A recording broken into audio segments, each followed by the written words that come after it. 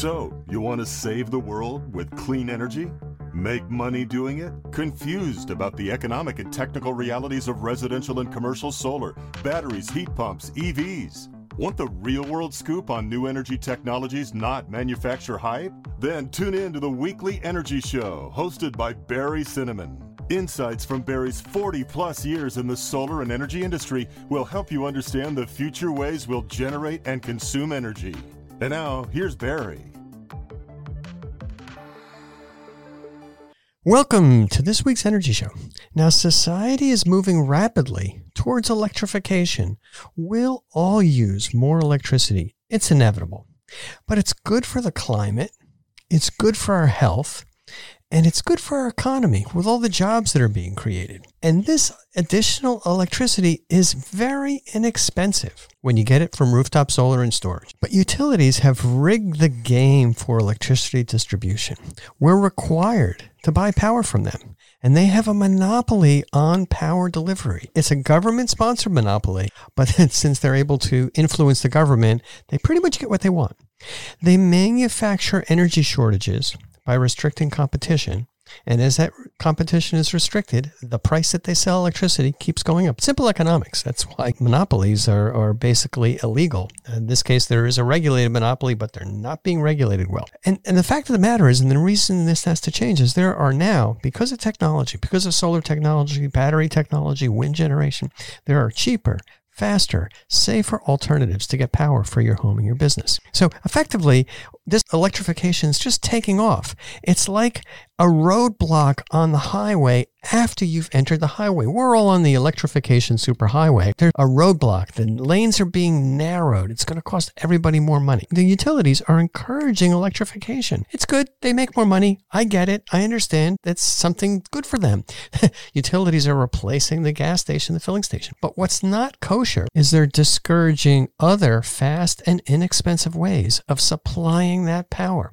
The impact hits all ratepayers, especially middle-income and low-income people that are kind of trapped. They pay a higher percentage of their income on electricity. It's basically a regressive expense. As a result, energy costs are going through the roof. It's pure, unadulterated, unregulated capitalism. It's ironic since they're supposed to be regulated. I kind of look at this whole growth in the electrification industry, and there's probably $1 trillion that will be spent in the U.S. every year on various forms of electrification. Billions for building electrification and for electric vehicles and building out that infrastructure, billions for wind and solar projects, and billions for upgrading our electrical infrastructure. That's putting in new transmission power lines, upgrading the distribution system, substations with batteries, things like that. And remember, every dollar of tax credit or every dollar of rebate is often backed up by 2 or 3 more private sector dollars. So if you see that there's $500 billion out there for incentives, you can pretty much count on $2 or $3 billion that is going to be totally spent in the process of those projects. So the good news is the supply of electricity can be enormous. We have the Inflation Reduction Act. We have local incentives. It's simple economics. And the good news is the payback for rooftop solar is really fast. Still 4 to 8 years in most locations. The reality is it makes sense, the most sense, to generate power on the roof of the buildings that use it. Every building with a sunny roof is a power plant. Why? Because those projects can be moved ahead very quickly. Companies can put solar on the roof in 6 months. Homeowners can do it in 1 month. There's no power loss because the power goes directly into the house. And when you're starting to talk about vehicle charging, there's new technologies out there so that you can charge the DC battery in your car up with DC power from the rooftop solar system. Very, very elegant, very, very efficient. Now, you may know California switched to a new solar reimbursement program that replaced net metering. It's called net billing tariff. Now, even under these new rules, rooftop solar paybacks are in the 6 to 9 year range in California. Adding a battery makes more sense than ever. And that way you can almost completely avoid buying utility power at the super peak rate times, which are typically from 4 to 9 p.m. In my house here in Silicon Valley, it's 56 cents a kilowatt hour, 4 p.m. to 9 p.m. I have some batteries, and basically I can run my house summer or winter completely from those batteries from 4 to 9 p.m., and I don't have to pay those outrageous rates. And because we're continuing to electrify our homes with more EVs, with heat pump water heaters, with heat pump HVAC systems, induction cooktops, we're all going to need this extra solar power generation. Now, some good news. California's leading the country towards electrification. Unfortunately, sometimes leaders get arrows in their back, and we're getting poked with a few. California, good news, is mandating all cars sold by 2035 be electric. All new construction, homes and commercial buildings must have solar and storage. All homes and commercial buildings that are being built should be heated with heat pumps. No more gas hot water heaters. No more gas HVAC systems. No more furnaces. Cooking should be done with induction cooktop. There's some loopholes where if you're running a commercial kitchen, maybe you can still have a big flame. It's, some people want that, but still, it makes great sense to do all these things from an environmental standpoint, from a clean air and health standpoint, and from economic standpoints. But there's some big disadvantages. The fundamental one is the electric grid cannot support these electrification requirements. And the rate at which we're electrifying and even the rate in which the climate is changing or it's getting hotter is going faster than our ability to build this new infrastructure. So we get blackouts every summer. We get blackouts in the winter too from storms and poor maintenance, but blackouts in the summer from power shortages. And this is going to happen all over the country. People get crazy high electric bills and the utilities get record profits. So we're getting blackouts. We're paying through the nose for electricity. We're experiencing blackouts and the profits of the utilities are going through the roof. Now, there are many ways to get inexpensive solar power to homes and businesses. You don't have to just do it on the roof. There's other things you can do. We'll talk about that. But the utilities actively discourage competitive sources of power. Here's some interesting facts. The utilities and their employees spent over $18 million last year in 2022 to influence the California government. What happened in California in 2022 was that net metering was canceled for net billing tariff, which is better for the utilities. Laws that were passed that require commercial buildings to do all of their solar and storage installations using a prevailing wage. And a law was passed in the legislature that requires income indexed electric bills. So the higher your income, the higher your electric bill is, regardless of how much power you're using. Now, so the results very clearly. Because of all this money that's being spent by utilities on lobbying, the results are policies that are good for utilities and terrible for customers. So we talked about some alternatives. What are some of the other things we can do instead of building power plants in the desert and long-distance transmission lines? 3 simple examples of easy-to-install, fast-to-implement competitive power sources for buildings and cars. First, community solar. It makes total sense for low-income or middle-income or any community where there's some open area, whether it's warehouse space, warehouse roofs, or brownfields, or covered parking lots in malls, to generate power on these sites and sell that power to nearby renters in apartment buildings. But utilities don't allow these community solar projects to be connected to the grid in California. That's why California is, although a pioneer, a complete laggard when it comes to community solar. It's the best way to get cheap solar power to low and middle income people, to people who are renting. And it's something that isn't happening at all in California. It's a travesty. All right, that's number 1. Number 2, rooftop solar, commercial and residential. We talked about it. We know it makes great economic sense.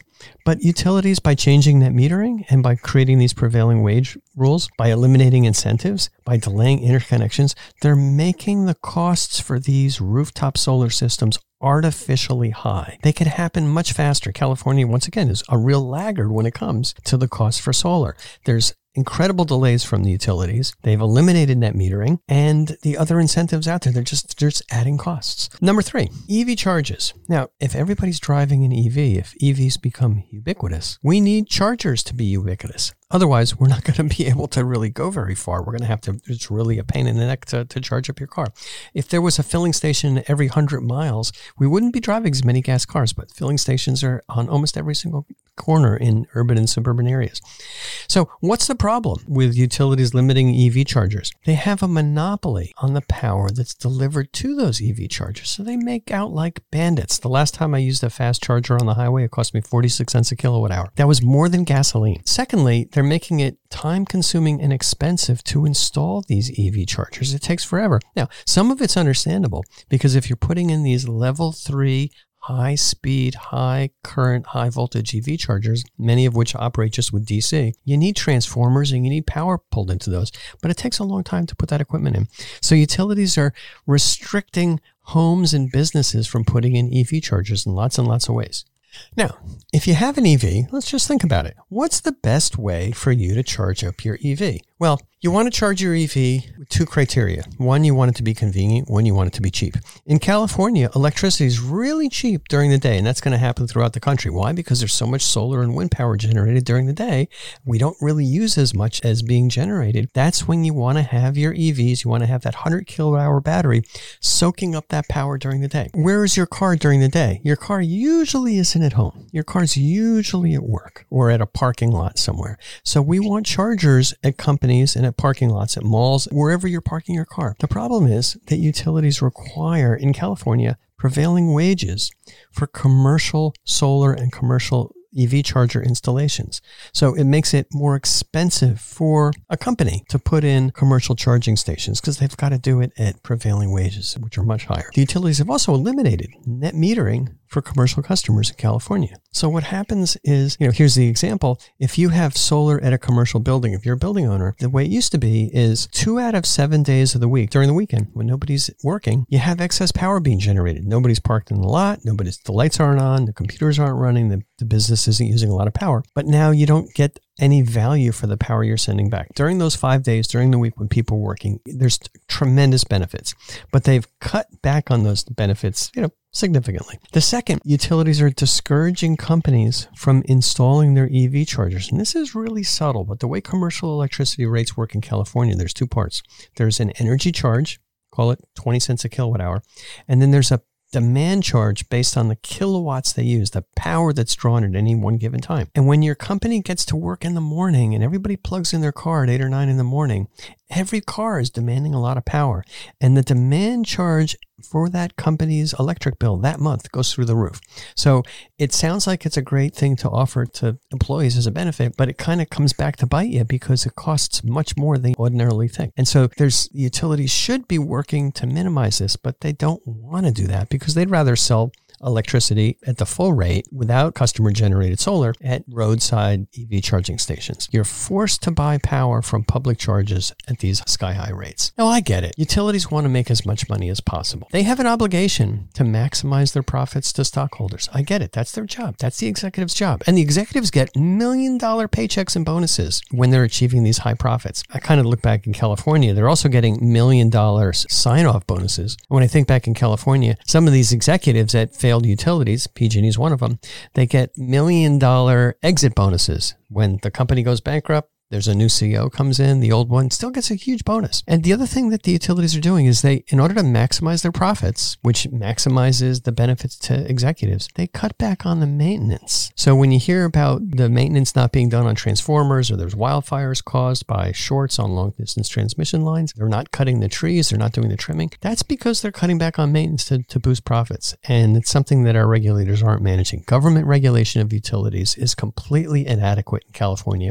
And I think most other states. That's why we're in this situation. So, two things are inevitable. You can bank on it. First, on hot days, there will be many more blackouts. And this is going to continue for the foreseeable future until the grid infrastructure catches up with EVs, electrification, and climate change. And I see no indication that that's happening. Second, utilities are going to continue to raise their rates. They're driving home and business energy costs through the roof because when there's a shortage of something, they can charge more money for it. And that's what they're doing. It's just simple economics. So in California, and other states, it's a simple fact. The rate at which we're electrifying, putting in EVs, electrifying our homes and businesses, it's outpacing the electric grid infrastructure growth. It's a slow motion train wreck towards inadequate and expensive electricity, simply because utilities are enforcing their monopoly by influencing politicians. So how do we overcome these utility power roadblocks? Now, the best long-term solution, this is kind of what I think. I can just, I can say whatever I want on this podcast, but it's my view that the best long-term solution to preventing utilities from lobbying our government is to prevent utilities from using ratepayer dollars, money we spend, to contribute to politicians and influence them. So I did a little bit of research recently. Guess who some of the biggest contributors to California government at all levels was in 2022? You're right. It's the utilities. The utilities spent over $18 million from January to October of 2022. That was when we were in the middle of the net metering fight. That's when we were in the middle of the prevailing wage fight. That's when we were in the middle of the income-based electricity fight. They won all that. They spent $18 million, and that was the utilities and their partners. Essentially, the utilities have managed to buy and pay for our politicians. And as a result, the politicians and regulators regularly create policies that are pro-utility and anti-consumer. It's just so blatant, in your face. At the CPUC in California Public Utilities Commission, they voted 5-0 to eliminate net metering and put a policy in place that was bad for all ratepayers and only good for the utilities. So what happens? Electric rates go up, costs to install solar and storage go up, cost to install EV chargers and use EV chargers go up, projects are delayed.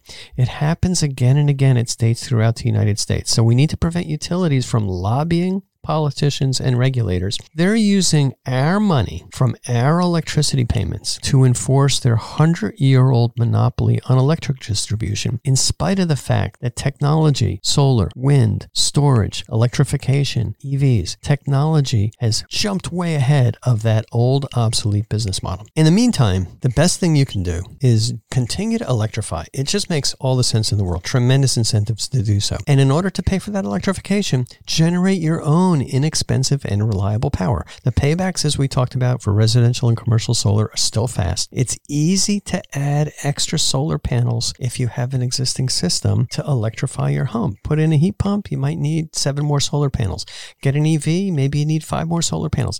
Your solar installer can do that, and then you're going to be basically covered, and you're going to get a good payback for that. And once you electrify, and with these crazy time of use rates, you're going to find that battery storage is a really good solution, both to keep the lights on in a blackout and also to avoid those super peak electric rates. So that's all the time we have on this week's Energy Show. Thanks to all of our listeners for tuning in. And if you missed any of today's show, you can always go to our website at energyshow.biz and listen to the podcasts. So, you want to save the world with clean energy? Make money doing it? Confused about the economic and technical realities of residential and commercial solar, batteries, heat pumps, EVs? Want the real-world scoop on new energy technologies, not manufacturer hype? Then tune in to the weekly Energy Show, hosted by Barry Cinnamon. Insights from Barry's 40-plus years in the solar and energy industry will help you understand the future ways we'll generate and consume energy.